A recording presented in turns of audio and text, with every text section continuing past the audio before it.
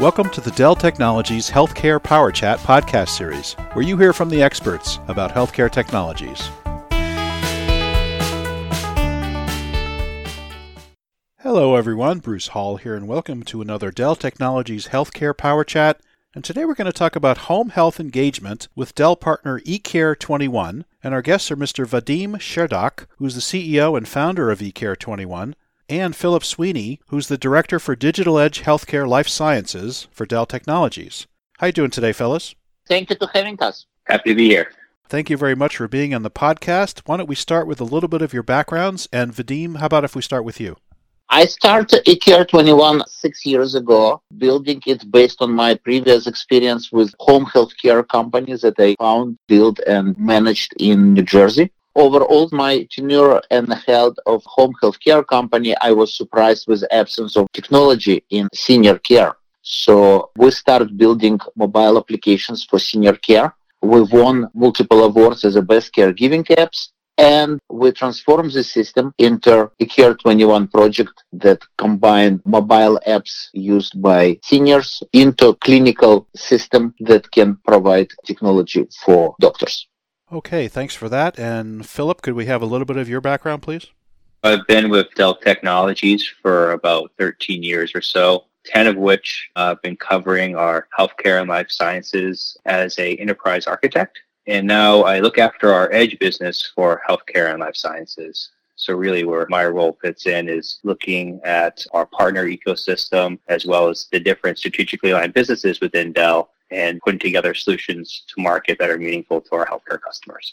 Vadim, if we could start with you, there's been a shift in the patient care model within healthcare from a fee-for-service model to a health-based care model. Can you give us your sense of the impact of that model change?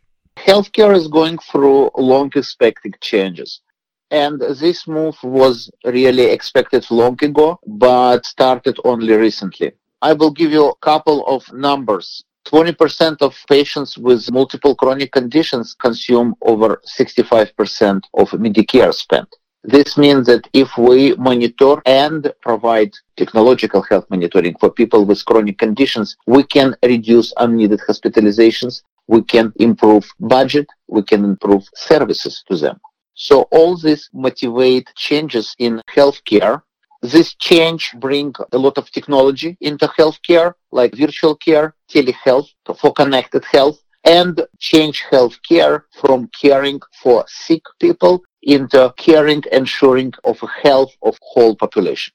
Thanks for explaining the difference in those models. Vadim, you mentioned seniors. Could you tell us a little bit more from the U.S. perspective? How does this model change affect seniors?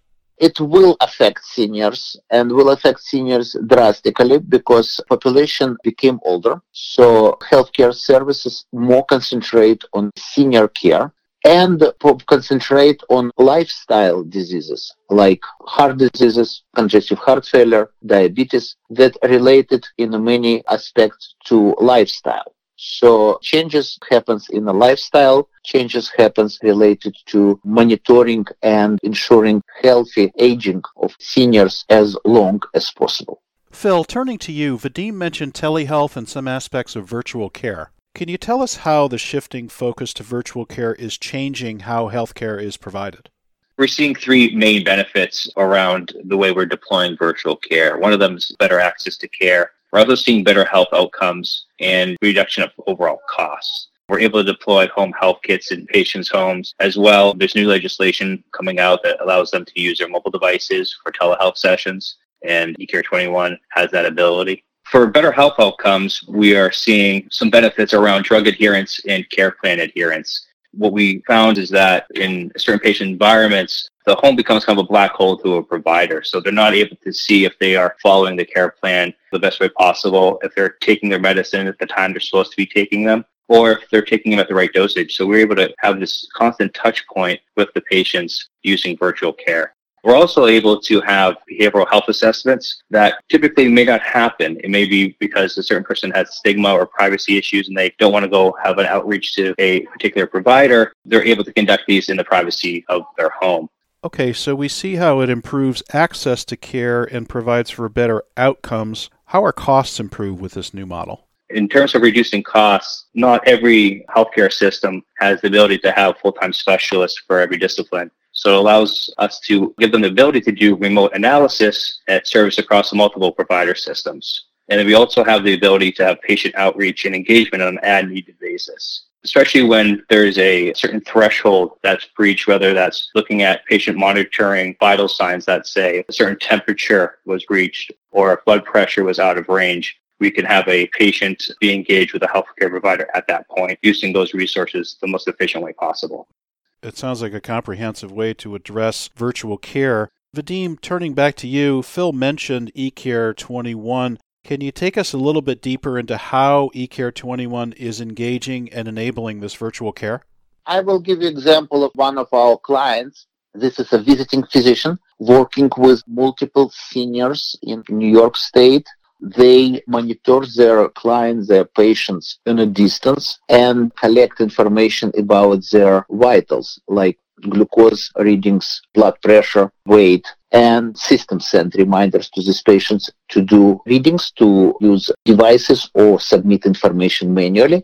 Medical assistant that monitor system in a medical office see results, and if results going over the bound, over the threshold set up in the system, a doctor get alert and can address needs of this patient immediately. This prevent, in many situations, raising conditions that will lead patients to rush to the emergency room or hospital. So system give possibility to address possibilities of acute situation in advance and prevent acute situations, prevent unneeded hospitalizations. But Vadim, could it also be that this system will warn us when a hospitalization is needed? In some situations, hospitalization needed, and we can advise and give possibility to have this emergency room hospitalization consultation with specialists to do in advance and reduce time and severity of these events. I'm curious about eCare 21's background and focus. Can you take us a little bit deeper into your history and how you came to focus on this model of virtual care? It's very interesting for me too, because when I managed home healthcare agency, I was surprised with the absence of technology and really complexity to get information about how your loved one feeling and their well-being. If, for example, your parents living alone, living sometimes in different states, and they caring for them in a distance, and you have only phone as a tool to get information about them. So we start working on this problem. We built mobile applications that right now available in App Store and Play Store, eCare 21. And they give possibility to really get family together to provide care to each other and about each other and connect seniors, their neighbors, their friends, their caregivers, their healthcare professionals all together. At that moment, we learn about preventive care programs that Medicare started and start paying doctors to provide preventive care to seniors with multiple chronic conditions. So at that point, how did you extend the app to provide this additional capability? So we built additional system that connected our mobile app to medical offices and help doctors not only provide the services, but help doctors also generate additional revenue that support doctors' activities on the prevention care. In this way, using this technology and Medicare incentive packages, there are a win-win-win situation when Medicare winning by reducing cost of caring for seniors, by reducing unneeded hospitalizations, which is the most expensive events.